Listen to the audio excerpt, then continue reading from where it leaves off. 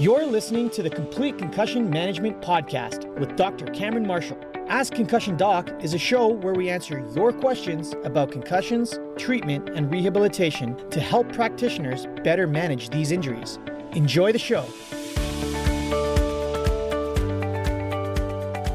My special guest today is Dr. Paul Herkel. He's been on the show numerous times. You can find him on Instagram at Dr. Paul Herkel. Today we're going to be talking all about neurofatigue, brain fog, cognitive issues, etc., and the role that diet, gut health, inflammation, hormones, and all that play into it. Someone's asking us now. All the above. Do we have matching beards for the live stream? Yeah, we planned that. Yeah. We always have matching beards. I think that's why. Dr. Herkel is a board-certified naturopathic doctor with a passion to apply innovative and evidence-based nutritional, biological, and supplemental interventions to address underlying metabolic, endocrine, and immunological dysfunctions. Dr. Herkel has a special interest in neurological health, chronic pain, and brain injuries. He's a strong advocate of integrative medical education, frequently writing and lecturing to both healthcare practitioners and public audiences. He lectures extensively on the topic of integrative and natural approaches to concussion and neurotrauma recovery. He is a member of the Scientific Advisory Board of Complete Concussion Management, an international leader in research-based concussion management education and certification. Former medical director of AOR. Yep. Former. And also he has a clinical practice in Toronto, and he is also the co-founder of the Concussion Fix program. And we'll talk a little bit. We'll get into that a little bit for sure as well. So there's a major reason why we did that, we're going to touch on that, but basically everything you just read is culminated in how do we spread the word, man? How do we really get the information out about helping people feel better in getting better from their concussion, getting better from their recovery? So I'm excited to talk about this because I think that's one of my passions is we need to get the information out about how to get people better from this. It's amazing actually how, now that we're just chatting about it now, but it's amazing that this, online kind of program, just teaching people how to do these very, simple, basic things, and just like what a profound effect it has on people, just especially when it comes to the whole fatigue recovery and other cognitive issues. It seems like the diet piece just is the thing that people are like, man, like it just completely, wipes them out. Mm-hmm. So it's going to be good to kind of talk about it. So what's new? I feel like we haven't chatted in a while. We haven't, really grinding with lots of patients, which has been great. Really, really trying to help as many people as possible. And so I think that this whole last 2 years has been very trying on a lot of people's health, but at the same time has kind of forced them to start looking outside of the conventional box in a lot of ways, because they're very simply their doctor's office was shut for a lot of time. And a lot of times they still can't get back in to see their doctor. So I think part of that has been a really good thing for naturopathic doctors. But also the other thing is telemedicine is absolutely blown up. And so that's been another big way that I've been able to reach out to people that normally I can't access. So that's been really good. Are you all virtual now or? No. I would say 60-40. I'm 60% virtual and 40% still in person. There's still a bunch of old school people, like, the ones that with like pen and paper at conferences, they're like writing things out. I'm a bit like that too. Like there's just a rapport that you have when you sit with a patient that you can't get virtually, but we do our best. And so both are very effective. Mm-hmm. Mm-hmm. I mean, that's the benefit of, I guess, what you do versus like Chiro. It's like I can't treat people. Yeah, actually. you have to put your hands on. I have to put my hands on. Yeah. So how's the CCMI naturopathic concussion course going? Let's not talk about that. It's my patients are coming priority. How about we'll put it at that? Yeah. I just like to put pressure on you every time I see you. Okay, the pressure's never higher than what I put on myself, man. But yeah. I hear you. All right. Well, let's get Let's do into it. the topic at hand here. So, let's, I guess, frame it in a variety of different ways. I want to kind of frame it from an inflammatory gut health perspective, but also hormonal perspective, because I figure that probably weighs into some of this stuff as well, and then kind of the overlap on that. So we'll talk about, cognitive issues as a whole, because I think neurofatigue and cognitive issues can kind of tie in together Mm. in many ways. And so let's just first getting into, how common is neurofatigue following concussion? How often do you see it in your patients? And do you consider neurofatigue, brain fog, cognitive memory impairments to be along the same spectrum, or, two sides of the same coin? I'll hand it over to you. Yeah, it's a really good question because it's probably one of the most common symptoms that at least I see with my patients. I think that anybody that listening to this that has had a concussion in the past knows that their energy was changed after they hit their heads. Their energy goes down quite a bit, and there's a lot of different reasons that happens right after a concussion. So I think the first important thing is to distinguish what happens after an acute concussion versus what I see with my patients as not acute concussions, even though I wish they were. But because there's a lot of great things you can do from a metabolic perspective to really speed up that recovery. And I also believe not allowed to go down the post-concussion syndrome route. And so I think that there's a different set of reasons for what happens in PCS, which is that kind of catch-all phrase that we use for the dysfunction people experience months and years after. And then those are the people that I usually see, Cam, the ones that, they've tried a bunch of different things. Because the reality is that most of the time people hope that they just get better after they hit their head. And, they usually don't go see a naturopathic doctor for that.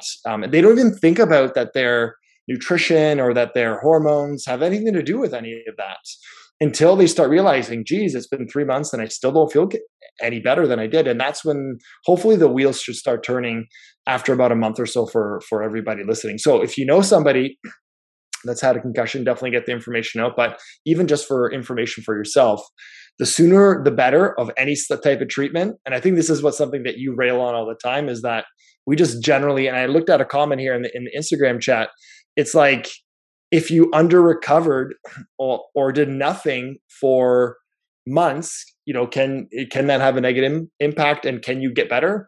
Yes, it has a negative impact. The research is clear, and yes, you can still do things to get better. But anyways, I just want to differentiate those two things. Is that initially there's a mitochondrial dysfunction that happens, which is basically the power plants inside of your cells. If you boil it down, Cam, when you're talking about fatigue, it basically is the ability for your brain, your neurons, and even at the microcellular level, is your mitochondria to produce energy. And then that energy currency is called ADP. And that basically is impaired in acute concussion. Now, fast forward that into PCS. Now there's many things that can impact that. And the approach, since you kind of brought it up, the approach in the acute phase versus the chronic phase, if we do the right things early, we may be able to mitigate that effect. And in the chronic phase, do you look at this as a ongoing mitochondrial impairment, or is that just one of the factors? I know that you said there's many things. There are, yeah. Yeah, I tend to, in my mind, separate the two from like mitochondrial to then beyond that. What do you like? How do you see that distinguishing, or do you consider mitochondrial dysfunction to be potentially present even in the PCS? It's definitely present in PCS. I will say that. And just a caveat, a lot of times critics will say, well, you know what, there's no research on that. There is research if you look at it, and it's not as robust as I think we want it, but definitely from a mechanistic perspective, there's no doubt in my mind. I'm glad you asked this question, because it's going to allow us to kind of really set the stage of what's happening here. So think of the mitochondria as your energy power plants. I already said that. But then there's multiple factors that are causing the mitochondria to become dysfunctional and not produce enough ATP and energy. It's pretty one-dimensional after a concussion. But then in PCS, now you have multiple things that are now factoring in. So let's go through some of them. So for example, after PCS, we know that it's a combination of a very rapid inflammatory response that happens locally, as well as excitoneurotoxicity that happens. And if you don't know that word, that's something that basically can be summarized as a whole lot of, let's try to maintain the cellular structure, the neuronal function, and then it just basically taps out your whole energy supply. And also there's a big thing to do with what's called basically electrolyte gradient, which is to do with calcium rushes in to your cells. And now the cells are trying to pump that out, because normally for function, you need a proper gradient. You can't spit an ATP out of the mitochondria if you have too much calcium inside your cell, because there's this electrochemical gradient that has to happen. So that's the acute situation that happens. But when you start pulling it out more towards, a month, 2 months, 2 years out, now you're starting to look at things like, are you have any deficiencies of nutrients? So for example, one that I find is super common, Cam, is iron deficiency. So with all my patients, we run a complete metabolic workup looking for some of these deficiencies. And you'd be surprised how many people have a low grade iron deficiency. And when you don't have enough iron, you can't transport oxygen into any of your cells, including your brain cells. And so we know anemia is a big problem, because it's something that we know is a well-known cause of fatigue. So that has to be assessed, tested, and then treated. There could be other reasons. For example, B12. A lot of people know that B12, you could be very fatigued if you have lack of B12. And that, again, has to do with cellular machinery. That has to do with ability for your metabolism to function, multiple levels, again, production of neurotransmitters. And so those are two of the most common deficiencies that I notice when it comes to, again, we're just talking about fatigue and mitochondrial function here. There are many other ones. I don't know if you wanted to comment on that, but I can keep going, and I don't want to be a rambler. Yeah, no. I think that, I definitely want to come back to specific deficiencies that people should be on the lookout for, with respect to, getting blood work done and things that they should be asking their doctor for in terms of labs. Because I think that's important. A lot of patients don't really have guidance, right? They're going to their GP, who has very limited knowledge on concussion. They keep telling them to rest and do nothing, which is not what you want to improve metabolic health. And so it's very counterproductive. But unfortunately, that's kind of the pill we've been dealt. I think that the way mainstream medicine looks at everything is through the lens of providing a pill and telling people to stay off it. You hurt your leg and they go, well, just stay off of it, rather than recommending rehabilitation, Sure. Which is actually what you need. You need active loading. You need, progressive loading. You need a program in place. But oftentimes, same thing happens, I think, in this world where, people come in, they do a standard, blood panel. They don't necessarily dig in on it. And then they just tell them, yeah, concussions take time. Actually, funny story. I just thought of this. This kid in Peterborough. So we have a clinic in Peterborough. This kid in Peterborough had a pretty significant injury, had like pupillary dilation on one side, and had some significant effects. Went and saw 6 different physicians, and everyone just kept telling her, it takes time, it takes time, it takes time. And they came into one of our clinics, and our guy looked at it and was like, you need like some serious, like advanced stuff right now. Got like stat neuro and ophthalmology appointment, and they were like immediately told to transfer to sick kids ASAP. And there's all these, wow. There's like, so I think that things just get dismissed when it comes to concussion, because there's For sure. not really a lot of education on it. And so there also aren't really a lot of tools, Cam. Like when you think about it, like put yourself in like a medical doctor's shoes. Like I actually just had a neurologist rotate through our clinic because we're part of a teaching clinic, and this gentleman was a neurologist, and they were like blown away with some of the basic things when it comes to concussion, what we were talking about. And at least there was a lot of interest on their part. But the reality is that, let's say a person presented like that with fatigue, with brain fog, all these symptoms, and they're going to be like, keep resting. Like that's literally the only tool in their toolbox. Like they can refer you to physio, the chiro, assuming that they've already probably done that. If they even do that, they might try some. I've had some patients get on, amphetamine. So typical things like Adderall. If you're really tired, that's one thing that you might be given. An antidepressant's another one. They might chalk it up to like, oh, you're just anxious, so that's probably why you're tired. You're just depressed. That's a really common one. And neurochemistry does play a role, but what's the underlying reason you're depressed and you're experiencing these moods? It may not be actually just what we consider major depressive disorder. There's actually other reasons why that can be the case. And also, just FYI, the major underlying issue now with depression, and that is coming out in the literature, is inflammation as being the cause of depression. Mm-hmm. That's like a very common thing that every medical doctor should know. And what do you do for inflammation, which is a lot of what we do talk about with diet and exercise. So a sneak peek, I'm glad you mentioned the exercise piece, because for anybody that's listening, just to give you kind of like a little sneak peek of what we're going to talk about, exercise is one of the best ways to get your energy back, even though you feel like you can't and you don't have enough energy right now. It is mitochondrial therapy. Mm-hmm. You're trying to reestablish mitochondrial function. It's like working out, not just at a muscular level, but actually at a cellular level, Cam, which I know you know. Mm-hmm. Mm-hmm.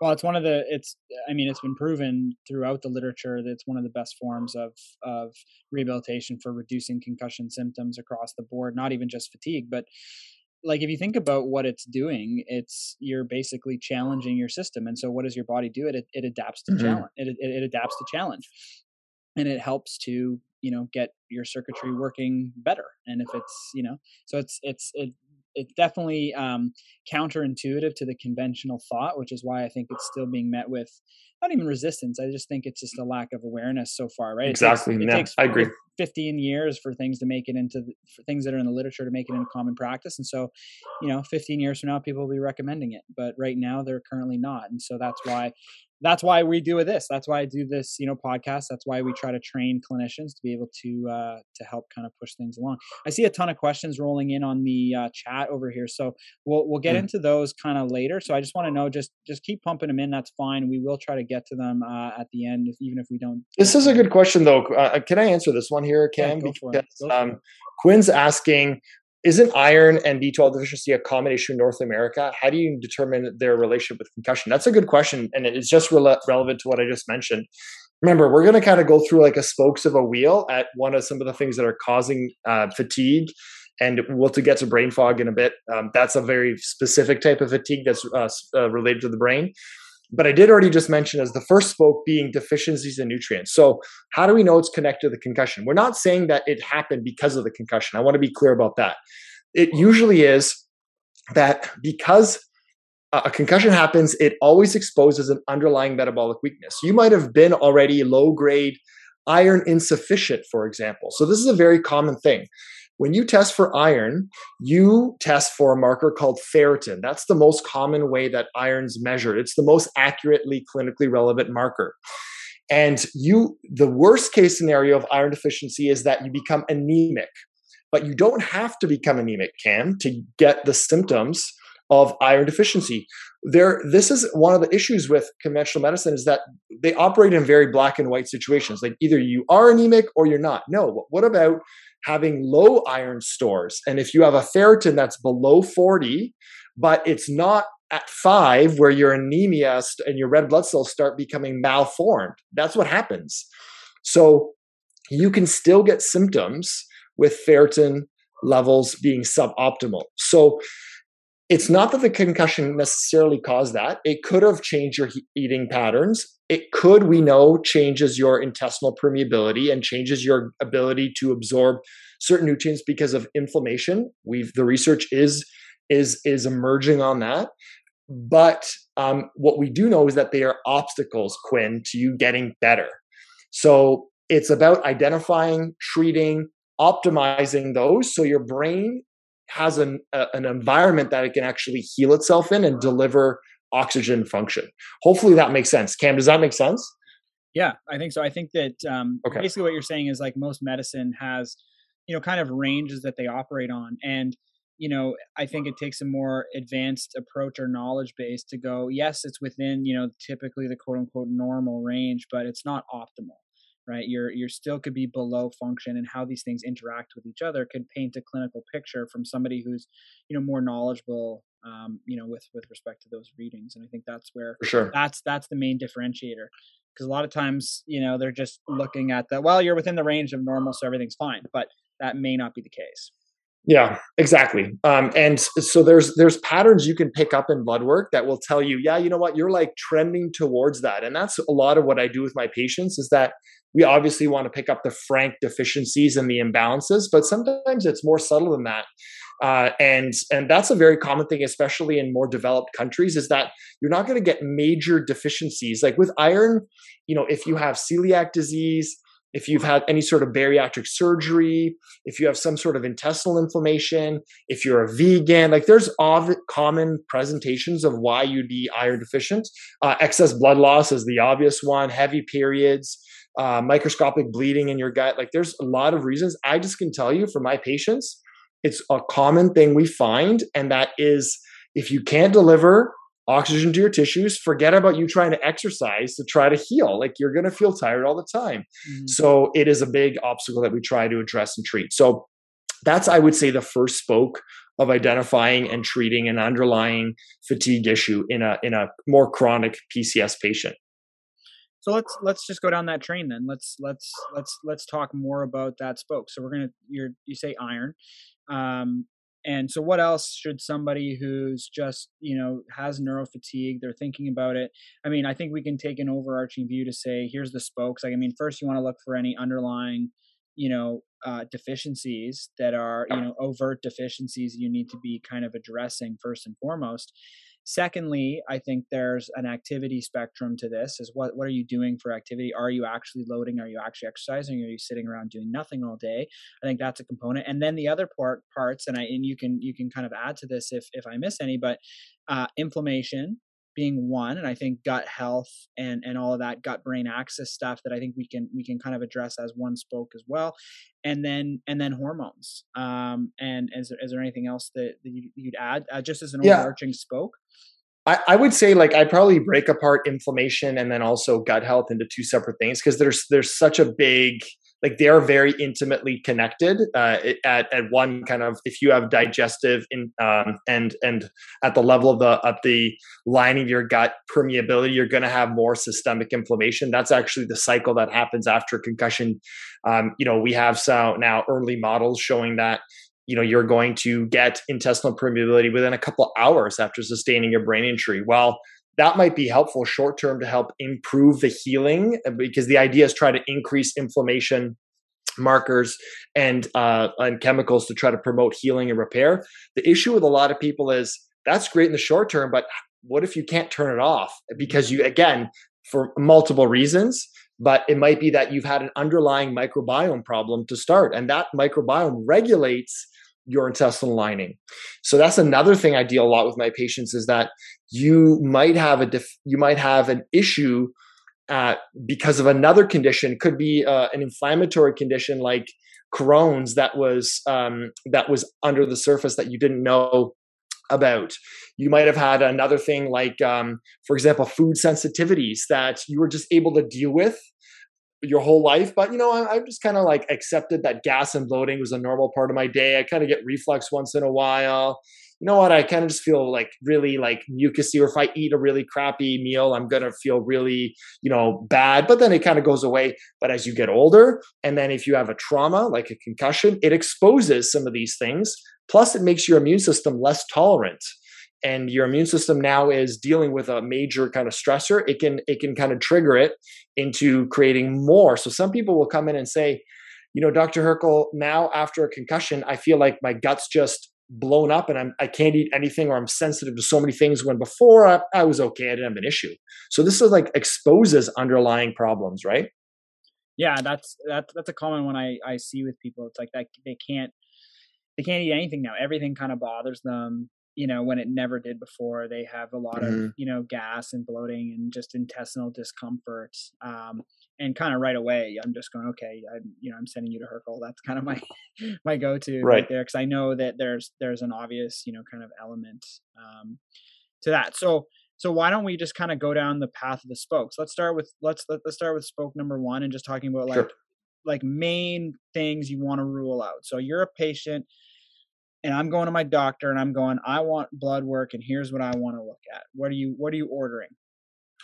Yeah. So, I mean, I think just like we talked about deficiencies first. So we're doing like your full iron panel that you want to do. Your family doctor should know that. If your family doctor, and this is a lot of what I see with my patients, if your family doctor is not willing to do it, then maybe get what they are willing to do. And then you have to work with somebody that understands nutrition and the interface to health. So you have to work with somebody that understands functional medicine. Naturopathic doctor would be a great one that has an idea with concussions.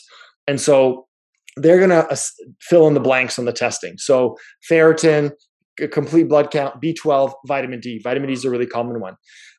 Other deficiencies are not really well tested in blood, Cam. So those are the main ones that are like pretty standard. And so that's the first spoke. So the second one would be inflammation, which we talked about just briefly, but you want to rule out, is there any sort of major inflammatory disorder that this concussion might have exposed underneath? So I've had lots of patients that all of a sudden their rheumatological markers are high. So like something like CRP, ESR, these are the two main ones that would come back high, and that would tell us there's something else going on that might be inflammatory that you might need a referral to a rheumatologist to address. And so that's number 2 on the list. Now, I want to differentiate. There is systemic inflammation that, a rheumatologist will know what to do with, but then there's also local inflammation. As I mentioned, there's at the level of the actual nerve cell, you can have neurogenic inflammation where you have central nervous system being more inflamed, but you're not going to get CRP and you're not going to get these systemic inflammatory markers elevated. You could have local myofascial or facet joint dysfunction, which could be still inflammatory in nature. We know that a lot of these headaches that people experience are to do because of a cervical issue, which this is your area of expertise, Cam. And there is a big inflammatory component to that as well. So that's another thing, that inflammation will not be picked up on blood work, but will be assessed by, for example, if I feel better after I take an Advil or an ibuprofen, that's a key sign to me that there's some inflammation that is happening. So a lot of times people, every piece of information, whether a success or failed treatment, gives me information about what a person's experiencing. Because that tells me that the pathway that they're blocking is called COX-2, and that is a major inflammatory pathway. So if that works for you, and it makes my headache get better, boom, I know that we can really work on that. And I'd rather not do something that also erodes your gut lining. I'm working with a patient right now that they basically had a ton of headaches and they were just popping Advil at max dose for 2 months. And they had such acute gastritis that they couldn't eat anything. And so I had to basically start at the level of their gut. They had a concussion, but I said, forget about that for a second. We need to just get basic nutrition into you because you have gastritis that's so severe. So this stuff happens out there. So these medications, while helpful in the short term, can have some long-term nasty side effects. So that's going to be inflammatory spoke. Yeah. Someone actually in the chat was asking about NSAIDs, right? And so I think, you can kind of address that based on sure. What you said. Right. Let's see. What was the question here? I just saw it. It was early on. Okay. Would NSAIDs help at all for inflammation? Or are they limited by the blood-brain barrier? No. I mean, remember, not everything is all happening at the level of the neuron. So there is a lot of things happening. Okay, hold on. This is my soapbox. I'm going to just take a pause here for a second because Preach. A lot of times people get so focused on concussion. And this is, remember, Cam and I are 2 concussion guys. This is what we do day in and day out. But the reality is that in PCS, the concussion is not so much the issue anymore. People think my brain is bruised or it's bleeding or it's damaged. In most cases, guys, your neck is the problem, much more so than your actual head. And so one of the things I often do with patients as I look at their case, I'm like, you know what?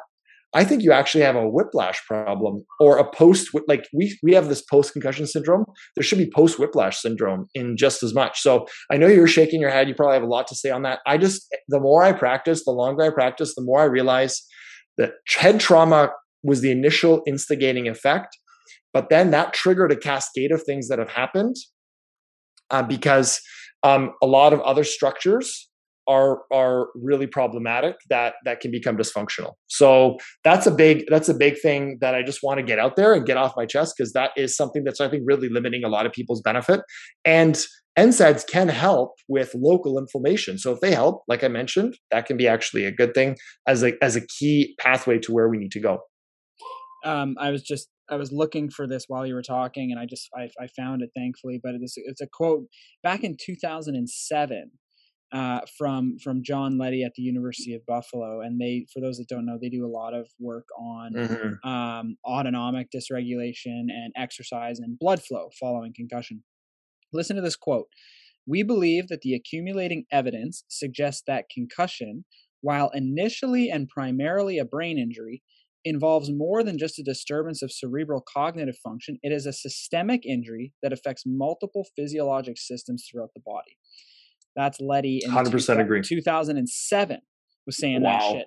Now we're 2021 here, coming to 2022, and we still look at this, and everyone's still so hyper focused on the brain, right? So persistent symptoms, you have to take a look at it as a systemic injury, right? Initially, it's a brain injury, but as soon as you get a brain injury, how soon after, Paul, is it now affecting gut? 3 hours. 3 hours. So now it's a brain injury. Within 3 hours, it's changing your intestinal permeability, which is going to affect how your body responds to the foods you're eating and your entire inflammatory processing from here on out. If you don't do things to regulate it appropriately, or if you had some underlying issues to begin with, that can kind of push everything out, right? And I think that, and we're kind of seeing this a little bit with COVID. I don't want to talk about COVID too much, but COVID illness tends to reflect kind of your metabolic health as well, going into the disease. And I think with concussion, we see a lot of the same thing. If you have like poor metabolic health, you may not really even realize it or know it, but if you do get a concussion, it may propagate that and may kind of make those underlying conditions. That's a really good point. I can just thinking back, and I'm hard pressed to even think of one patient that I asked them a lot about their health and health history. And I asked them, what state of health were you in before you got the concussion? And most people, on reflection, when you do some digging, they were like, yeah, you know what? My hormones were really messed up at the time, or I was under a ton of stress. I wasn't eating the greatest.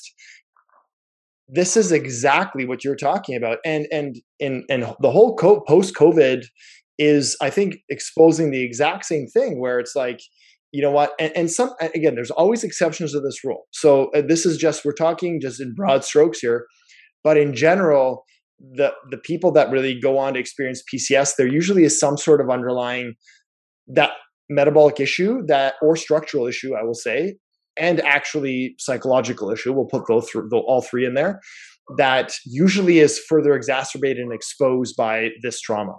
Mm-hmm. Mm-hmm. For sure. Okay, so we got our first spoke. Basically, it's looking at inflammatory markers. It's looking at underlying deficiencies. So those the first two. Yeah, right? That's our second one. Yep. So now the third one's gut, and gut is key in regulating the inflammatory response, but it's more than that. It's also key in regulating your immune response. 70 to 80% of your gut cells are in and around your immune system. In and around your gut system. And so these are referred to, if anybody's scientific in the listening crowd, this is your GALT. So this is your gut. Hold on a second. You said that in a confusing way. Try that again. Okay. So 70% of your immune system is around your gut, is in and around your gut. And this is the GALT system, the gut associated lymphoid tissue. And so why is that important? Because all of your baby and brand new immune cells, they learn what is friendly and what's foe, what's foreign and what's part of you at this stage in the spleen and in the GALT system. So your immune tolerance is majorly regulated by your intestinal health. And so if you have, and this is why we talk about food allergies and food sensitivities and gut health so much, because it's key at regulating this immune tolerance, and further to that, regulates your inflammatory response and your hyperactivity, reactivity to even your own tissue. This is something I've never mentioned on a podcast with you before, but one thing that's really fascinating that now early research is picking up is that you can actually have an autoimmune reaction to aspects of the blood-brain barrier and certain central nervous system tissues that happens right after a concussion. We still don't understand how it fully happens, but what does that mean? Your body's immune system, systemically, which you never see the central nervous system, it starts actually getting up into that area and targeting it and creating inflammatory response. That is aggravated if you have already a system in your gut that's not tolerant, that already has lots of food sensitivities, that has what's called intestinal permeability. Most people have heard of the term leaky gut, but now even like mainstream medicine is now catching on to this term and realizing it has a key role to play in chronic pain, in migraines, in perception and sensitization to certain things. So this is not something that's in the fringe naturopathic communities anymore. This is like a hardcore mainstream science now. There's the term leaky gut, which is reflecting by this increased gut permeability, meaning that the lining of your gut is allowing molecules to pass through that normally should not be passing through. Exactly. So that's what they mean by leaky. Normally you have these tight connections between the cells that don't allow much to pass through other than, small molecular kind of, compounds. And now you're creating increased gaps between those cells. And that's where the leakiness comes in. And there's also this, kind of concept now of leaky gut results in leaky brain. And is that what you're talking about?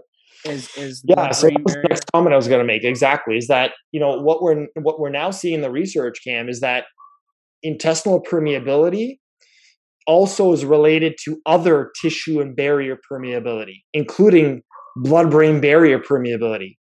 So it's not just that the gut becomes more permeable, the gut lining, also your brain lining becomes more permeable. And that is another way that your systemic health and your systemic inflammatory markers get up into the brain and now cause havoc in the central nervous system. Now, that normally should go away in a couple days after a concussion. That is uncomplicated and resolves. Remember, 70% of concussion, that's what happens. But what about the 30% of patients and people that go on to what we can now call PCS? That is another factor. So how do you heal a leaky brain? Well, the first thing is turn off the inflammatory tap in your gut. So we have to heal the lining of your gut. What's one of the ways of doing that? Cut out foods that promote intestinal permeability. Gluten and wheat is one of the number one most common ingredients. The more refined it is, the worse it actually is for your gut lining integrity that promotes intestinal hyperpermeability. Refined sugars as well, obviously, just like anything refined. Yeah, I'm doing a live tomorrow with the Concussion Fix, which is really cool because we have our course, but then we also have live events that we basically build our knowledge base for our members. And what I'm going to talk about is that a lot of people are like, in the research, they're like, oh, high fat diet increases injury after a concussion.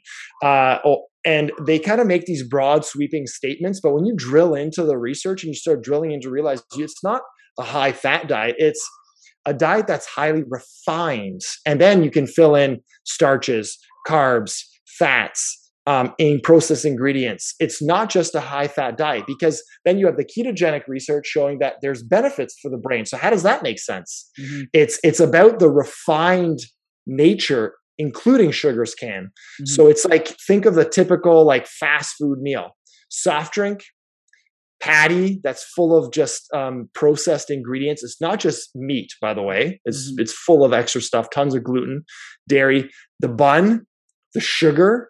Like you just start adding it to the list. It's just like a perfect storm for somebody that's brain injured.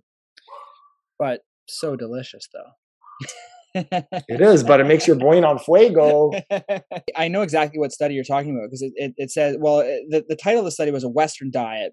Western diet, A yep. Western diet, right? So that makes a little bit more sense. But then through all the diagrams, they use the term high fat High diet. fat diet. And then the image that they used was a cheeseburger with French fries and a soft drink. It's like, Right. that's I don't know if the fat is the big problem there. It seems to me Yeah. it's the sugar, the refined carbohydrates, maybe the fried aspect of a lot of this crap was I'm going to be talking about all that tomorrow, Cam. Yeah, It's good. I'm all excited. that. I'm excited. Yeah. I'm excited. I'm actually And really that's a pumped really for good that point. session.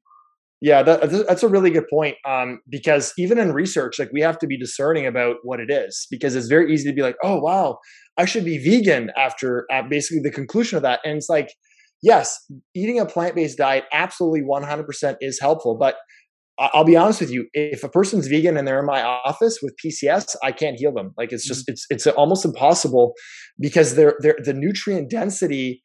And more importantly, their insulin sensitivity is really problematic in my experience. So while I think in an ideal world, if you don't have a concussion or you don't have PCS, you could be vegan, and I might really piss off a bunch of vegans listening to this. But I'm just going based on my clinical experience, Cam. Like I find it really challenging. There's a lot of nutrients that they need. A brain needs extra nutrients, not just like in the ranges. It needs higher than normal nutrient levels to optimally heal, in my experience. So it's difficult for somebody that's that. And so the conclusion out of these studies is like, oh, eat a vegan diet, where I think that they might improve some of their symptoms, but they may actually not be able to fully resolve. But that's a whole nother topic if we want to get into that.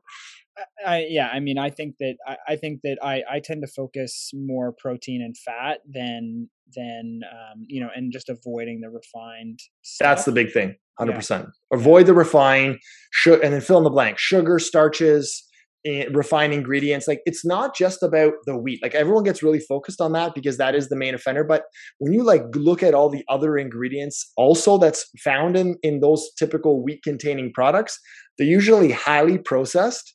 And they also have a potentially neuroinflammatory response in their own right. Like, for example, a lot of wheat also has high glyphosate residues, which is what's Roundup, which is the main thing that here in Canada, especially in North America, is used to spray on the wheat to kill it after it's ready to harvest. So it's like a lazy way of doing it that they basically cut out a couple of weeks of it just drying. Anybody that's come from like Europe, the old school way of cutting and harvesting wheat is you have these wheat sheaves, right? You put them together all together in a bunch and have them stacked up in the field after you cut them and let them dry for a couple of weeks. That doesn't happen anymore. They basically just cut it, spray it down with glyphosate.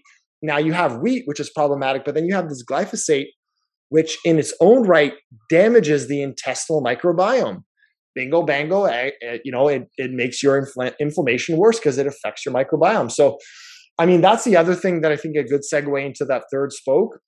The second part of that is not just things that irritate your intestinal lining, but it also is to do with the fact that you may actually have a microbiome. The actual bacteria that makes up your gut might have been impacted in a way that actually impairs your gut and your brain's ability to heal. Because now we know that your bacteria makeup in a healthy person is totally different than an unhealthy person. It's totally different in an obese person, totally different in a depressed person. So now we have like a microbiome fingerprint and a phenotype that what is healthy and what's not. So that's just fascinating research as it's coming out, as we're going to be fully exploring what that really means and how we can apply it clinically. Speaking of microbiome, do you assess this in any way? Do you do like stool samples? I know that's becoming a thing now. Do you analyze that? Do you ever look at that in patients? I do. Yeah, absolutely. We do. There's a number of tests we can do that. In like the worst case scenario, it's like, it's usually pretty obvious, at least to me, that their microbiome is one of their key obstacles. Cause most people that are listening to this that have PCS, they're like, geez, I've tried what they think is a lot of different things. And absolutely I'm sure they've been to a lot of different doctors. and they're like, I still am not getting better. What's the problem? What's the obstacle? And so one of the major obstacles could be that you have a microbiome that's promoting more inflammation. And that a most commonly known one is something called SIBO, or small intestinal bacterial overgrowth, which we could do a whole podcast just on that. But basically, it's an imbalance of too much bacteria in a place that it shouldn't be. And that can create neurotransmitter dysfunction. Remember, 90% of your serotonin comes from your gut. And if don't have a healthy gut, you're not going to feel happy. You're going to feel depressed. Your intestinal lining is not going to be, again, properly tight and adequately keeping the foreign particles out. There's a ton of symptoms that are systemic that are related to something like small intestinal bacterial overgrowth. So that's something that we actually have to totally recalibrate, kill off, and reestablish good microbiome. We do other bacterial testing, parasitic, again, if it's indicated. Mm-hmm. And so that's a huge area that I think is a big obstacle. And it can cause brain fog and fatigue, Cam, in its own right. Right. We haven't really talked about those as specific topics, but I think we're hitting everything, that it's not necessarily just one thing. People might look at neurofatigue and brain fog and again think that it's because they have a brain injury. And I say I tend to try to reverse that or to look through a different lens. I say no, you have it because you had a brain injury. Brain part is kind of over now. Now it's trying to figure out all the systemic issues that go along with that, right? There may be some underlying mitochondrial stuff, as you've alluded to, but it's all stuff that is fixable given the right approach. So it's not like your brain is damaged or that it's kind of this irreversible thing. In most cases, there are some people that have like frontal cortex issues and cerebellar issues, but I would say the majority, Cam, I think both in our clinical practices, the majority of people are not at that level. And then that's something from an assessment perspective, I think that can be sussed out to figure out if that actually is the case. There's a good question here that I'll just answer in the live chat. Difficulty with a gluten-free diet is that it's full of a lot of these stabilizers and ingredients and like gluten-free, pastries and bread. Yeah, totally. But then that still, remember, the first principle before we even go gluten-free is no processed. So whole foods, always better than any of these like gluten-free, plant-based, Beyond Meat type of stuff, because within that comes a lot of these, you're right, totally processed things. So one of the big principles that we talk about in the Concussion Fix diet is that not only is it easy enough to follow, because one of the big things that a lot of people say is like, Dr. Herkel, why don't you just put everyone on a keto diet? The reason is that most people can't handle that. It's too intense. If you have PCS, you're barely doing your like activities of daily living, let alone asking somebody to feel crappy for 2 weeks because they have the keto flu and prepare a diet that is totally different from anything that they can eat. So, we have to also have a practical aspect of things. And I understand that a lot of gluten-free things are practical, but it still is processed. So if you are going to go gluten-free, which I think is a good idea, as long as that's something that you've talked with your healthcare provider about, then I think you don't replace it with just gluten-free trash. You should replace it with whole foods. And there's tons of whole foods out there that you don't have to always be so dependent on grain-based foods in general. So anyways, hopefully that answers your question. Hopefully it wasn't too harsh. I mean, I think it's reality. I don't think we have to worry about being too harsh, but I think that, if you make that the number one rule, you avoid the processed. And then secondly, you can start looking at the common pro-inflammatory things. Gluten, you mentioned. Any other things that people should look to avoid, beyond that? Yeah, and after that, I would say there's a whole bunch of like very personalized types of things that you can do to avoid. So, I mean, like people mentioned like soy was the one. I just had a patient right before our today's podcast where they said they avoided soy and their migraines went away. That was the big thing for them. So I would say that there's many other foods you can be sensitive to, Cam. And after that, it requires some testing or trial and error to assess those. But it's not just gluten. I don't want to just vilify that, but that is the one that in the literature and in my experience is the most common reason why you might be experiencing food-based symptoms. But I don't know how many times we've seen in the Concussion Fix group anyways, the group that we have, over I guess now almost 1,500 people that have gone through it. We hear like, wow, I changed my diet and had dramatic symptom reduction in like 2 weeks. There's no manual treatment and nothing that you can do, no supplement, no drug you can take that has that type of effect. Now, not everyone did that, but for the people that is your major issue, whoa, it's like a major shift. Yeah, it's amazing. This is what I always tell people too.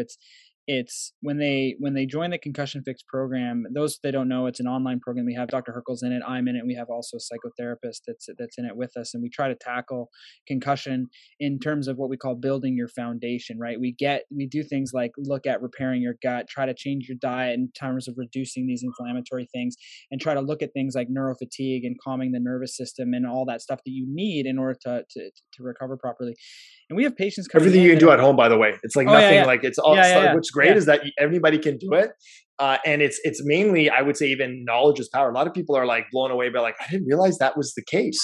I thought I bumped my head on a chair and I got reconcussed. Like just like giving them powerful information that they're like, whoa, and that like is so freeing, Cam. Like I have to say that's the other big dramatic thing. It's like, especially your sections on just like understanding what's happening in a concussion is just awesome for people to see. Like, wow, the light bulb goes on. Yeah, well, so the way it's structured is the first part is just kind of that education, like what is a concussion, what happened inside the brain, and how does it affect the rest of your body. And then the next part is on the mindset kind of mental health piece and learning how to kind of balance the nervous system from a stress response. And then the next part is diet. And that gets you about to the halfway point, right? So it's diet, gut, inflammation, all that stuff. That gets you the halfway point of the course. And the program, the average to get there is 3 or 4 weeks. But by the time they get to the halfway part of the course, the symptom reduction is like these people are almost recovered by the time they pass through diet. Like it's just insane. Just by learning what it is, balancing the nervous system, and looking at their diet, the recovery is just incredible. And so the amount of people are like, they chalk it up to this. It's such a powerful thing, and I don't think people realize how much diet will impact them. I know that like I've seen you as a patient as well, and like I have asthma, and it's exercise induced asthma. I've had it my whole life, and I've never really thought of asthma as being a dietary thing. It's it's a lung thing. I have exercise induced asthma. I had it my whole life, and every time I go to play sports, I can't breathe, and I take an inhaler or whatever. And I live my life, and then seeing you, and you're like, that's probably a gut thing.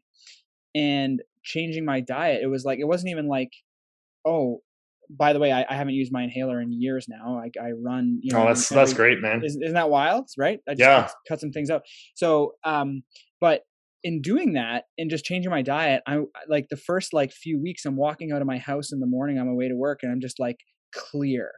I'm just like, holy shit.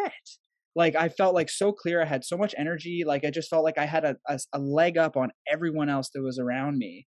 And I'm thinking, man, how many of my concussion patients are currently having this like fatigue, fogginess, concentration difficulties, and all these things? I didn't even know I had any of that, but it's like, I was on another level when I changed things. And so I think that's what people need to understand is just how important this is in terms of your neurofatigue, your brain fog, all this stuff does not mean that you have ongoing brain damage. It means likely that there's some underlying inflammation, metabolic, hormonal issues that have not been addressed, that you should really strongly kind of take a look at. And once you address all these things, Cam, I'm not saying that there could not be other issues. These just have to be looked at. So I've had patients that are like, yeah, I did everything. We cleaned up the diet and I still have issues. So I'm like, okay, great. So your issue is not, neuroinflammatory to do with your gut. It has to do with other things. So then we say, okay, we have to look at neck issues. And so I would say the third, I guess we're on our fourth spoke now. The third aspect, and the one that probably we could spend a whole lot of time that we keep saying we're going to spend like a whole episode talking about, is hormones. Yes. And this is probably, I would say, as important as everything we've talked about. They're all equally important.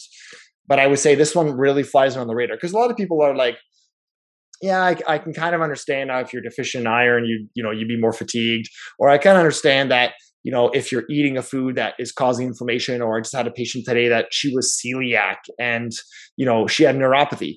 Who in their right kind of like typical understanding would think that my neuropathy is to do with my celiac? 50% of celiac patients have neuropathy symptoms. extraintestinal, meaning outside of the intestines. It could be headaches, it could be neuropathy. So, the influence is powerful. But the one that I think also is really important is things like thyroid, adrenal, growth hormone, reproductive hormones. Those 4 areas and 4 systems can be majorly affected by a concussion, by any trauma to the head, because what we now know is that that trauma, both from a structural, a blood flow, and inflammatory perspective, and maybe actually at an autoimmune perspective, can be influenced and changed via your pituitary gland, which is your main master hormone gland in your brain that produces all the precursor hormones to all the glands I just mentioned. Growth hormone itself, Cam, is produced by the pituitary gland. The most common hormone that is becoming dysfunctional after a concussion. And it's something that rarely is ever run by somebody that is experiencing PCS, and a very common reason for brain fog. And it's very difficult to get somebody to run it too. Like I've tried to get people to ask their doctor to get it run, and they're like, "What do you mean? Why would I do that?" And so you have to send a whole pile of literature to them and show them. But yeah, it's very common now. And with respect to hormones, is this something that requires supplementation, or is this something that can be fixed with diet, sleep, exercise, that type of stuff? Is this stuff you can do on your own to improve these things? Yeah, it's a really good distinction, because depends on who you talk to, you're going to get a different answer. But my fundamental experience and belief is that if you correct the basic physiology, which is movement, fuel, nutrition, sleep, and I guess your mental outlook, those 4 things that you have to kind of basically do at every moment of every day, then you can recreate balance in a lot of these imbalanced systems. Now, I will say that there are some situations where a person's symptoms are so kind of debilitating, or they're so they've been so chronically present that they need actual hormone replacement therapy in these situations. So if your thyroid is deficient, you have hypothyroidism, for example, you're not going to be able to necessarily supplement your way out of that or change your diet. Now, it could over time dramatically improve your thyroid, but in my experience, it's going to take a really long time, and you're not going to feel very good while you do that as quickly as if you actually were to be like, no, if you're low, let's replace that. Mm-hmm. Same thing with your adrenal system. A lot of people, thyroid is one that is very easily tested by blood work, but the adrenal system is not very well tested. You can do morning cortisol levels. You can do DHEAS, which is produced by the adrenal system. But most doctors don't typically run that. But thyroid is a common thing run by most family doctors, at least the basic testing anyways.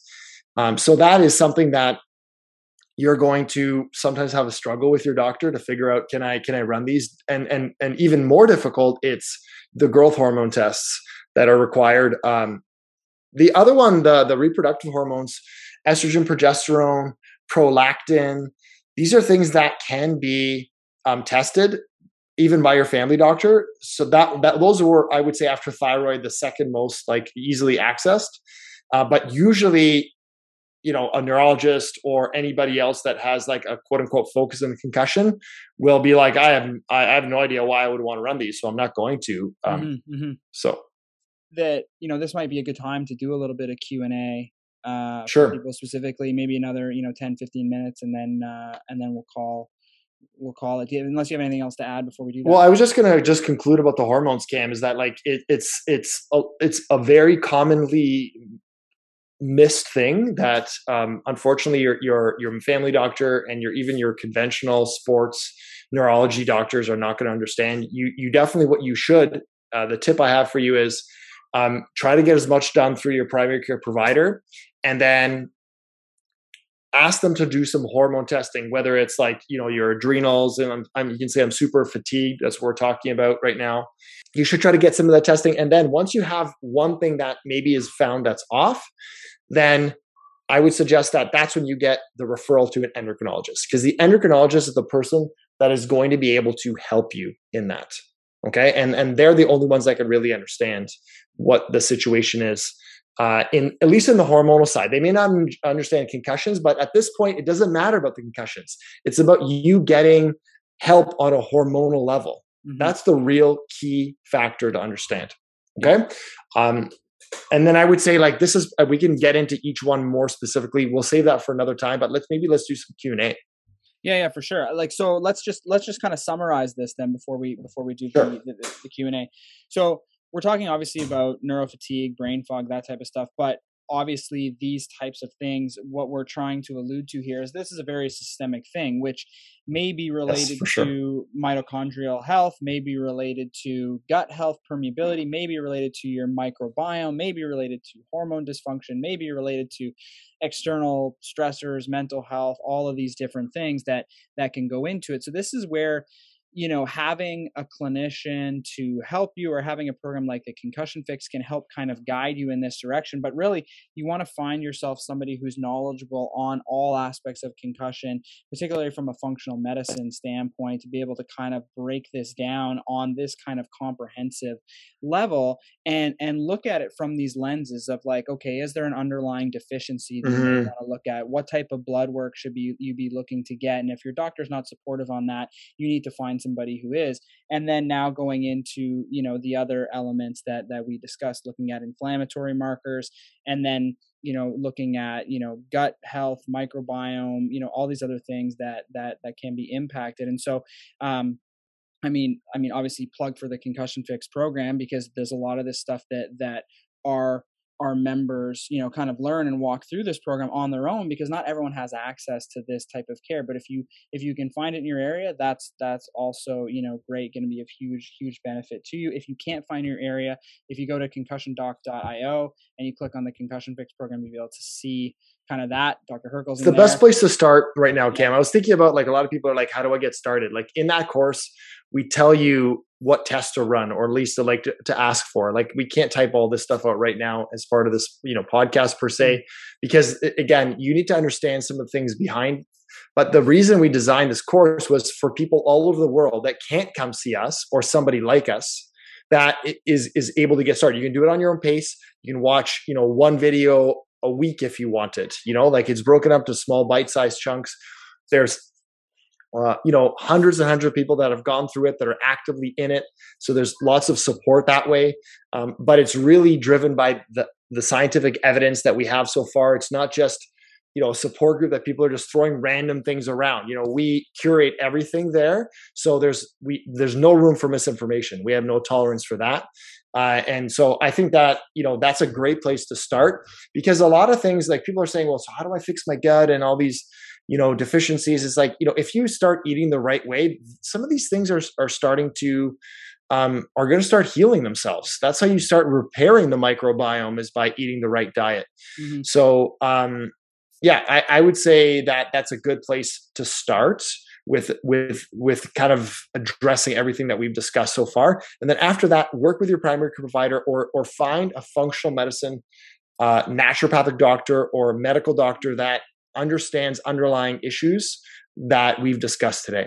Yeah, for sure. And I think part of that program as well, it's not just the course aspect, but it's the live sessions. Like, you're doing one tomorrow on fats and how fats influence brain recovery. And so everybody in the program, you know, gets access to that, to come on live with us, ask us questions, chat as we do it. But also that recording lives on there, so you get access to all of our previous recordings and stuff too. So I think it's it's such a great resource for people, and it's been really helpful. So anyway, we'll kind of end there, but I want to, I know there's been a lot of questions, and so sorry the other one got cut off and we lost a bunch of them, but let's just kind of take a look through and see. We'll do this for maybe the next 10 minutes or so.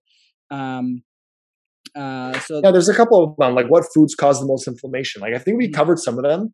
Vibes, you know, I think one of the big issue is going to be anything that's processed. So anything that has multiple ingredients in it, if it comes out of a package, if it grows in the earth or it eats plants, like, for animals, that's the best case scenario. Like, let's give you a couple examples. So, like, in the morning, If you can tolerate eggs, which I know, for example, you don't. I know that's not a secret.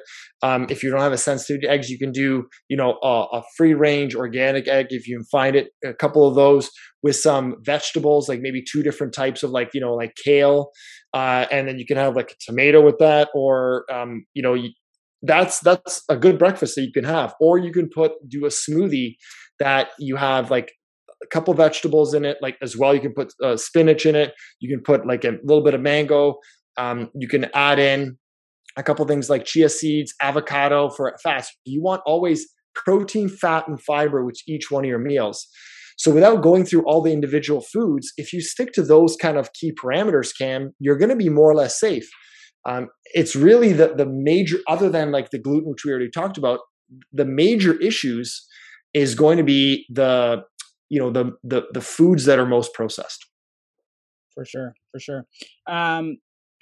I hear this a lot. I feel like my doctor wouldn't take me seriously if I asked for a hormone test. I know. What's your advice on that, other than like you need to find a new doctor? Where do you go for there?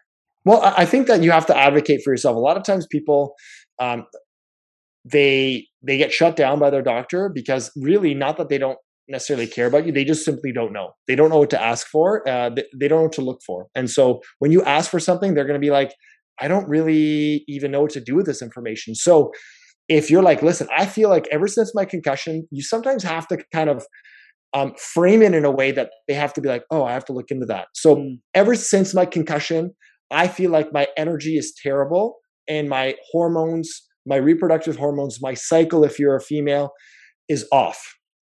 I get more severe. They're like, oh yeah, you know what? Let's send you to your gynecologist, or let's send you to an endocrinologist.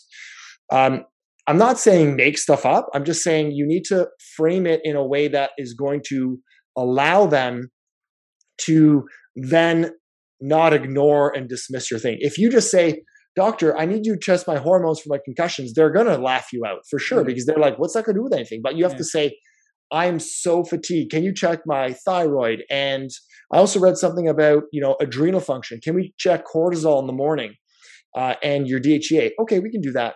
Mm-hmm. So focus on the symptoms that you have and focus on those rather than saying, I want my hormones checked because Dr. Herkel and Cam had this podcast and said I should get my hormones checked. Who are those guys? That's just not going to work in my experience. Yeah, I find that and one thing that I tell patients all the time is that a lot of times there's this like ego element with medical professionals, not just doctors, healthcare professionals in general, where there's an ego element. And if you say, this is what I want, I want you to check this, they'll have, they'll kind of get their back up a little bit and be like, well, why? Like, I'm the healthcare professional. You don't get to dictate care. And so a lot of times just approaching it in that way is challenging just because of that reason. Because, that's true. They push you aside and be like, I don't like, I don't want to deal with that patient, because they try to order me around and they try to dictate, care, and you're kind of undermining their authority in a way. Right. So you have to do it in a very tactful way. It's challenging. It's tough depending on the practitioner. Yeah. This question has been asked, a bunch by the same person during this episode, so I'm just going to address it. But can I get a concussion from getting up out of bed very fast? No, you cannot. So you can rest easy there. Here's somebody here, Lexi. Biggest component to getting back your energy level? Well, I mean, it's all the things that everything we just talked about. Everything we talked about. So it depends on what your issue is. It's not just one component. Yeah, exactly, Lexi. It's not just one thing that's related to that. It could be the fact that you have adrenal dysfunction, as that's your major issue. But you have to almost like think of it not as the main one. What is your main one is the way you should be thinking about it. And that the only way to do that is test quantitative data, check things off the list as you go. Deficiencies? No, check. Do you have any sort of inflammatory markers that are elevated? No, check. Do you have any sort of gut issues that could be making, my gut is totally brutal ever since my concussion? Okay, well, that's an area that I got to dig into more.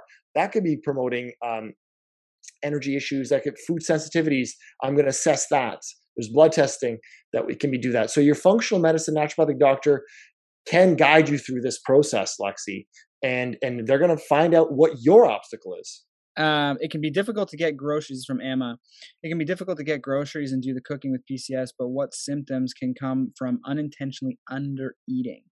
Do you have any tips on getting easy calories? It's a challenge. A lot of people find grocery stores actually one of the hardest places to go into because there's lights. And even when I go into the grocery store and they don't have PCS, your head's like on a swivel trying to like find stuff that you're looking for. So it's like very overly stimulating. There's bad lighting too, right? So I think that if you can get a grocery service, first of all, that might deliver to your house, that's a simple thing to do. I think that would be reasonable. You can choose that online. You can be very judicious with the time that you spend choosing these groceries. Screen might be a lot easier for you to handle, or even somebody else in your household to do that. And then focus on whole foods as much as possible. Like they quick fixes often lead to kind of quick and processed, refined ingredients. If you need to, sometimes a smoothie with those whole ingredients is helpful. And yes, you can do a protein powder that is just like if you're okay with dairy, you can do a really great quality whey protein, or you can do, and that does improve other factors like glutathione. Protein is really important. So that would be another way that I would look at it.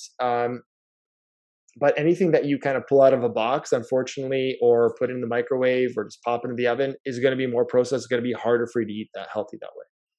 Yeah, and then she had a follow-up comment. When you've previously recommended to avoid carbs, is mostly gluten or rice and carb heavier veggies too. And I don't think the recommendation is to avoid carbs. The recommendation is to avoid processed foods, but also refined things, and gluten tends to be a pro-inflammatory thing. So it's not necessarily avoiding carbohydrates. Although carrots have carbs in it. Yeah. I mean, I'm glad that was brought up because a lot of people just rip on carbs. I'm like, if you eat lettuce, there's carbs in that. If you eat any sort of like root vegetable, there's carbs in that. There's some more than others. I think, and more importantly, it's foods that have a really high glycemic load, and that is how quickly they turn into sugar. Right. So, I mean, you could eat mashed potatoes, which turn into sugar extremely quickly. But you could eat a roast sweet potato with carrots and a slaw, for example, as a side, and that will have a much more limited glycemic load. Also, the combining of certain foods like fats and proteins with that will decrease the blood sugar spike. One of the things I'll show you everybody here. One of the things that I'm playing around with my patients is something that that's like a continuous glucose monitoring. Nice. Which you can see that that's really the next generation of using technology to see throughout the day, what are my big blood sugar spikes? So when I start doing this with patients, they're like, geez, I didn't realize that, that like snack of grapes after my dinner that I have every day, I'm like, is skyrocketing my insulin. And that's where a lot of this pro-inflammatory stuff that starts happening. So the issue is really about how do we make our insulin and our sugar throughout our day in our bloodstream really gradual in terms of its increase and decrease. That's how we know we're eating a really good diet. This one is from Joasia. Have had PCS for over a year, gone from full-blown headaches all over to now localized over my left eye, pain and pressure, especially in the mornings. Any suggestions on what's lingering here? Get your neck checked. This sounds like a cervicogenic headache, especially over the left eye. I would be looking to left suboccipitals, which is this little area right back here. It could be even down into like the levator scapula or some other muscles around, but it's usually a neck related thing, especially if it's kind of in the same spot. And it's probably just, you're sleeping on it all night. You're not moving. People chalk it up to like, what kind of pillow should I have? It's not necessarily that, but it's just inflammation tends to pool at night. So you probably have a joint that's inflamed or a muscle that's inflamed. And when you don't move, inflammation sets in and you wake up in the morning with it. So I would look at that. Let's see. This person again, can I get a concussion from sitting up in bed? I know. As a repeat. Yeah. No, they're persistent. They get squeaky wheel. One of them here is how to help your gut healing once you have found the right diet. Do you give extra support with supplements? So once you found the right diet, that's the first step. I'm really glad that that's the first thing that you're mentioning. That will ultimately heal your diet, heal your gut. Highly processed, highly refined carbs are really difficult for your gut. Same with highly refined fats. If you're eating barbecue every day, that every time you put heat onto fat, it causes damage that happens to that fat. That's what charring is. And that is an inflammatory substance in its own right. You consume it. Yes, it tastes awesome, but doing a roast rather than a grilled chicken is going to be much healthier for you from an inflammatory perspective. Same with beef. And then, yes, supplements can be super helpful. But again, every single patient I see has come in and they're like, I've tried all these supplements, but you haven't been given the right dosing advice, the right type. You might be trying a bunch of stuff, but it might be doing absolutely nothing because it's the wrong time to take that. So that's where, don't guess, focus on finding somebody that is going to help you in the suggestion. It's kind of like you could Google neck exercises for concussion and you find something online, but is it the same as going to see somebody like Cam, even though I know you're not practicing anymore, but I'm just saying, you're not going to. You need somebody to be like, I'm going to actually assess your neck. And in this case, an naturopath is going to assess your metabolism, find out what the key issue is, and start putting you on a plan. And I'm not saying it's perfect, but I'm saying it's better than trial and error and guessing. Well, I think that what people look for all the time is they look for the easy way out, right? How can I continue eating like I like to eat, enjoying the foods I like to enjoy, but can't I just take a pill at the same time that'll give me all the benefit that I want? Can I just take a supplement that's going to repair my gut while I continue to eat, cheeseburgers and French fries? Like, can't I do that? And it just doesn't work that way, right? So supplements are meant to be a supplemental addition to what you're doing. And I think that that's where people go wrong. It's like they try to use the supplement as the treatment, where they should be using the diet as the treatment and the supplement as a bit of a supporting tool. Supplements work really well when they're administered in the right dose, in the right time, in the right form. But most cases for people, Cam, in my experience, is that, classic one is fish oils, is like, what are the latest doses coming out for fish oils on the research? Like way higher than what you find in like Costco, right? Which is where, and so I do want to make a point that there are some people that have tried supplements and they've changed their diet and they still don't get better. But maybe that supplement is like, oh, my brother found this like great supplement online. It's like Brain Extreme, and it's you're supposed to take it, and it has so many good reviews. That may help you, but it may not, and because you might not be ready to do it. Like there are mitochondrial specific supplements that help support mitochondrial function. But if you're still inflamed, if you still have gut dysfunction, if your hormones are imbalanced, you could pump as much mitochondrial support and fuel into it, because basically it's like injecting fuel into your mitochondria to help them function better. But mitochondria still senses inflammation. They're going to be down regulated. So this is one of my big kind of like things I talk about with patients all the time. It's not just about doing the latest brain booster nootropic that you might hear on Instagram. It's really about understanding what your key underlying issue is, and all the money you spend and the frustration and time it takes. I would just say it's expensive to do it, but just go and get the right advice first before you start guessing for 2 years and then realize now I'm going to go and see someone like Dr. Herkel because, I'm now fed up and I'm frustrated. It would probably be more fruitful if you went to that route earlier. I think people, and it just reminds me of a podcast I heard. It's like, if you're looking for a lawyer, you can find a really cheap lawyer, but you're end up going to pay more, right? Because you're going to have to find, that's going to end up costing you more money. It's the same type of thing when people think about, finding the right healthcare professional or I'm just going to wing it and do it on my own. You end up, losing time and everything. It's better just to find the right care path early on. Time, money, all of it. And people, what would you trade for like 6 months of possibly getting on the right track? Like, right. Yeah, that's life, man. The 6 months worth of life and time. I think that's valuable. Okay, we'll do one more question here. Yep. Any research with fasting related to helping metabolic? That's a good question. Yeah, that's why I wanted to do. So this is our last one. We'll finish off. This is from Matthew Denner. Any research with fasting related to helping metabolic deficiency following concussion? This is a great question, Matthew. So there is emerging research showing that caloric restriction does have a beneficial effect on the brain. For a lot of the reasons we've already mentioned, it independently shows that it lowers inflammation markers. It decreases, so it improves insulin signaling and sensitivity. There's caloric restriction. There's the ketogenic diet, which mimics some of the effects of caloric restriction. The challenge with caloric restriction, I think, in PCS patients is that a lot of them, if they have any hormonal issues, they find that really challenging to handle, where your blood sugar already is really labile. And so if you have adrenal dysfunction, a lot of people that are like, well, I'm going to start doing intermittent fasting, or I'm going to start doing water only fasting, they actually might feel a lot worse before they feel better. So you need to have some degree of metabolic stability to be able to do some sort of fasting. But in general, if you cut out refined starches and fats right then and there, and not to mention sugar. So like, if you stop drinking pop and alcohol and all those things are really, really dense in energy, but really low in nutrition, then you're going to already be down 20-30% in calories right then and there without even having to skip a meal or anything like that. So I think that would be my low hanging fruit, is start with that. And then you can look at, I can get some support with ketogenic diet, or I can play with some intermittent fasting.